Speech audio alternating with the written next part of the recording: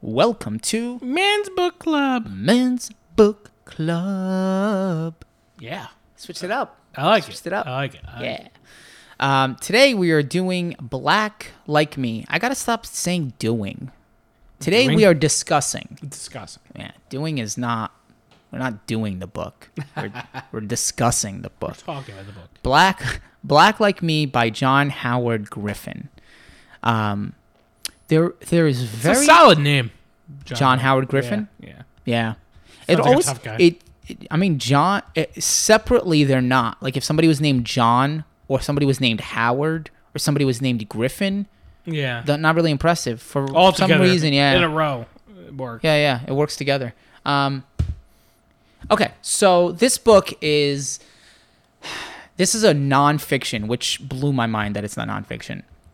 Yeah, it seems like it would be something like Flowers for Algernon. Yeah. It would be like an experiment. An experiment, right. This journalist... I don't even know how he figured this out, like, to do it. Yeah, and it also...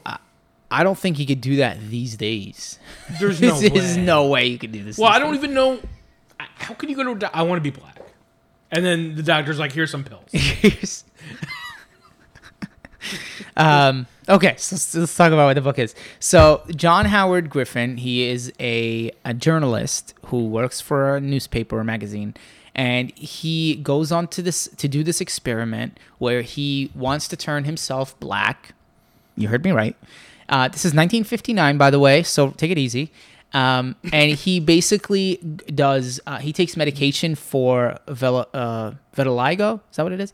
And does tanning, X-ray, UV lights, whatever. I guess if you do tan, yeah. And turns himself black and takes himself to the Deep South. I forgot where he was living, but he wasn't living in the South, right? No. He takes himself to the South, Louisiana, Mississippi, Alabama, Georgia, and he basically wants to do an experiment to see what it's like to be a black person. Now, he does this from the perspective of a journalist, so a lot of his the writing is done in journal entries, like November 16th, and he goes through what happened. So a lot of the stuff is kind of benign and not really much is happening, but he definitely sees a change in people, even people that he knew that knew him when he was white but didn't recognize him when he was black and treated him differently, which is wild.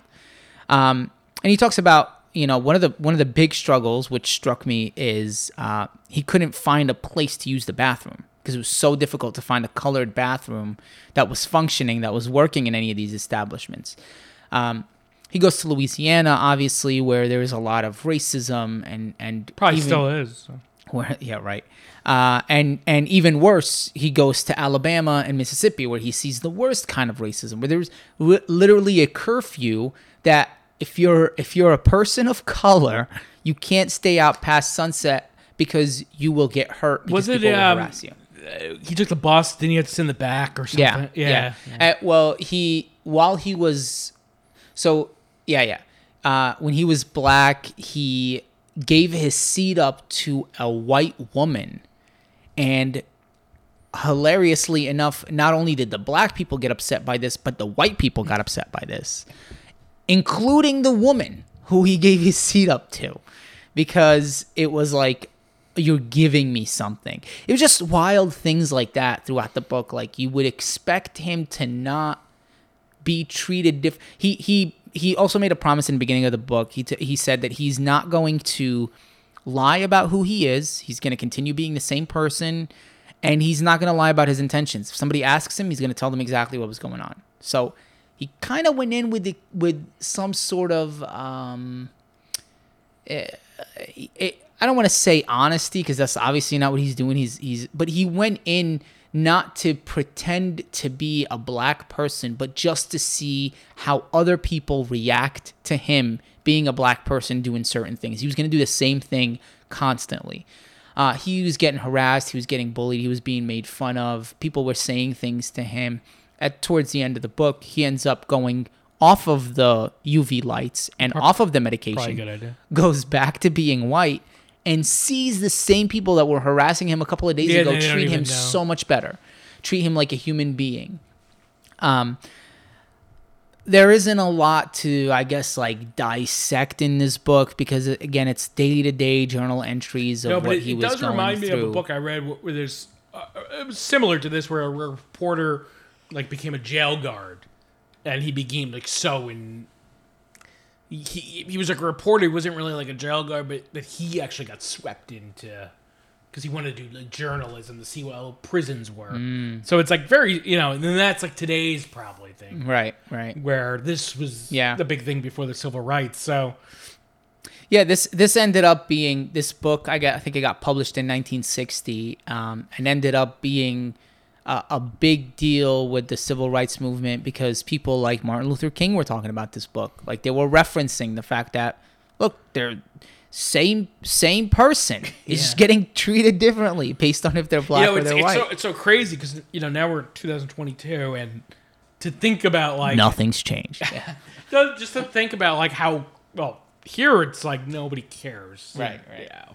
Yeah. Well,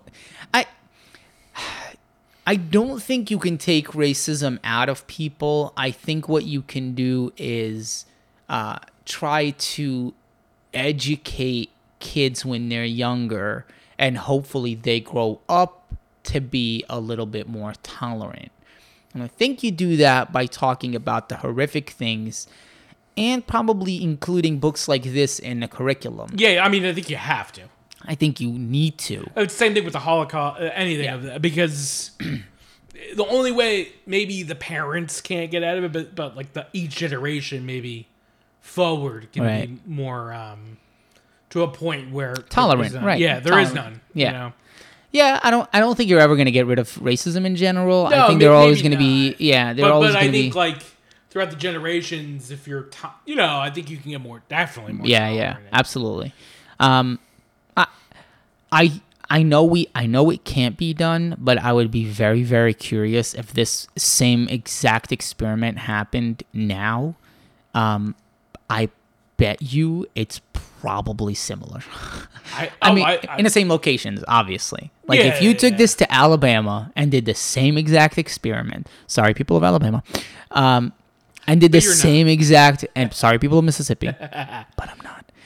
No, I'm kidding. But there are certain pockets. I think you're right, because it's so, taking it to. I know this book is we can't really dissect, but more recently Colin Kaepernick, like on the surface you're like, there's no racism now for us. Be careful, Kaepernick is a listener. No, but even for us, like people were like, oh, there's no where we live, there's not much, right, but like. Right. It's very hard. You didn't go in his skin. You don't know what the hell he's been through. Like, so it's so easy for like my dad, a 65-year-old white person, to be like, everybody mad. Well, like, yeah. I got what you're saying. It's, and I think this book actually highlights that very well, because now you're like, not only like he already went in, he being the writer, went into this already being tolerant and respectful of black people. Like he already went in saying, oh, I'm doing this to prove that there is racism. And still he was overwhelmed by the amount of racism. Like he didn't go in to say, oh, I'm going to show you. White folks and black folks, they're all getting treated the same now. And he went in with like, oh yeah, I know there's going to be racism. I'm going to show it. And he's like, from the beginning, he's like, oh, I knew there was going to be a problem. And it ended up being worse than he thought. Which, again, you got to remember, like, it's one thing to see it from your perspective and from your lens, how real or non-real racism is. But until you are that person, and more importantly, I think, than being the person, is until you're in those specific areas. Well, yeah, but also, like, if you walked out, if you're white and you walked out and you heard somebody say that, that's not directed towards you. Right. You could brush it off. Like, but if it's like, if you did that experiment and you're black and it's to you. Yeah, that could be, it's to you. And how many, there isn't, outside of white folk, but there isn't a single race or religion out there that didn't have to put up with that at one point or another. And Italians, Jews here. Yeah, and until you deal with specific racism, that's as an example, a Jewish guy might be like, oh, there's no racism now, and he says that in 2022, but like back in 1930s, he was the one being persecuted. And it's also hard too, you know. In America, it was, though there's slavery, it was black people slaves, and Jews were harassed in Europe, and not really here, so it's a little different. I wonder like how it is being Jewish there, because you would think it would still be. Right. It's got, you know, yeah. I'm like, sure there's a heritage of, you know, I'm sure it's better, but yeah, just like slavery here, it's always, oh, it's better, but is it really? Maybe not. Maybe not. There is no slavery. No, but I mean, like how Racism, like people are, right. like, you know, especially in the South where it was prominent. So I can't, you know, in Germany, or some people probably. Yeah, I'm sure. Hating I'm Jews, sure. I'm sure. Oh yeah, I'm sure. Maybe sure not on the surface, like everyday people, but they're around. They have to be.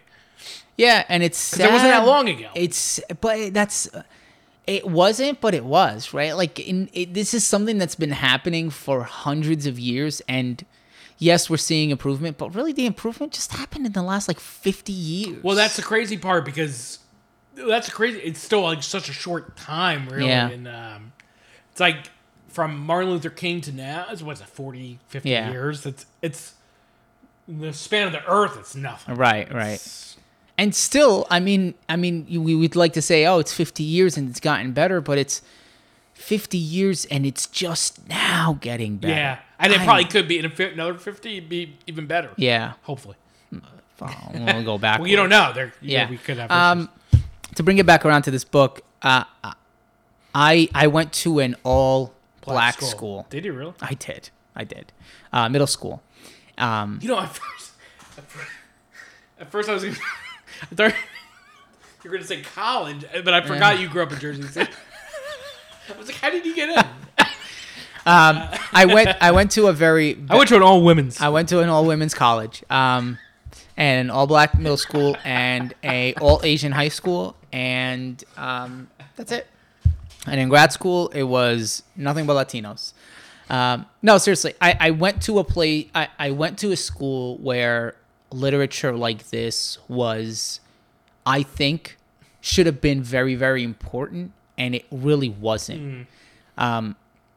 You know, we read the same books there that I know kids in the suburbs read. Like what? We still read The Outsiders. Okay. And yeah, that's not really as relevant. No, probably. I mean, in a community like that, I remember only one book that had to do with racial segregation that we read there, and that was The Skin I'm In, and that was it. I mean, there was no Toni Morrison. There wasn't this book. And like I said, I didn't really know about this until Boy Meets World had like an episode that. There are actually, it is required reading in a lot of the. So I don't think I read it in the school. South. In the South? Yeah. Okay. It's required reading. They actually let them do that? Yeah.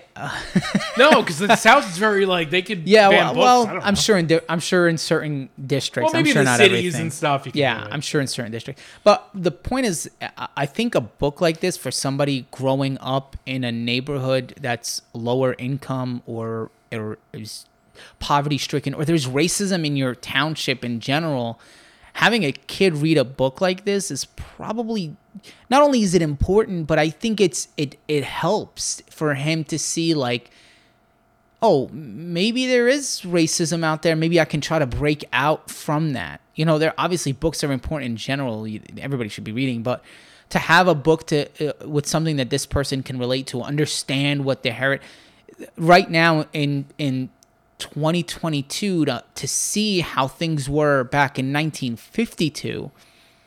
Maybe one, it shows a positive progression forward that, hey, we're out of the worst times of it, which is great.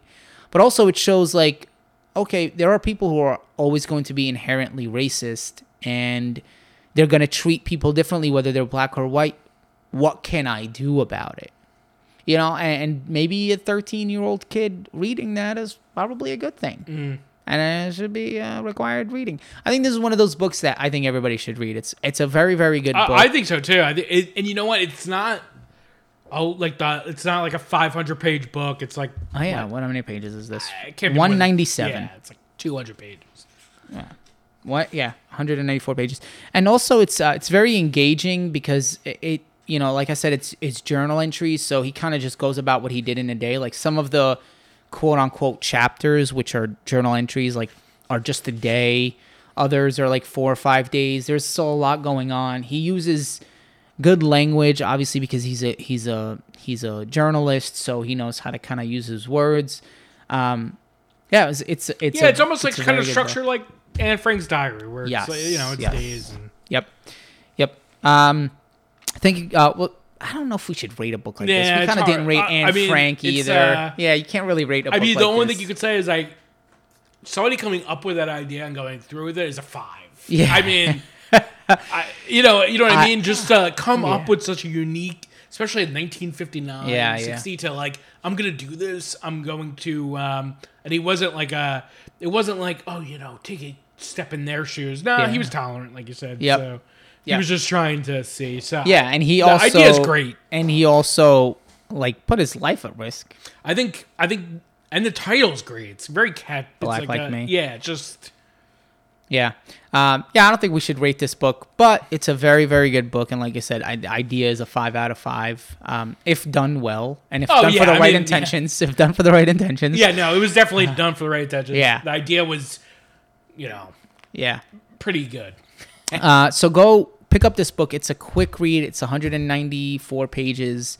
Black Like Me by John Howard Griffin would thank you for reading it, but he's dead. John Howard Griffin. Thank you guys for listening. We appreciate it.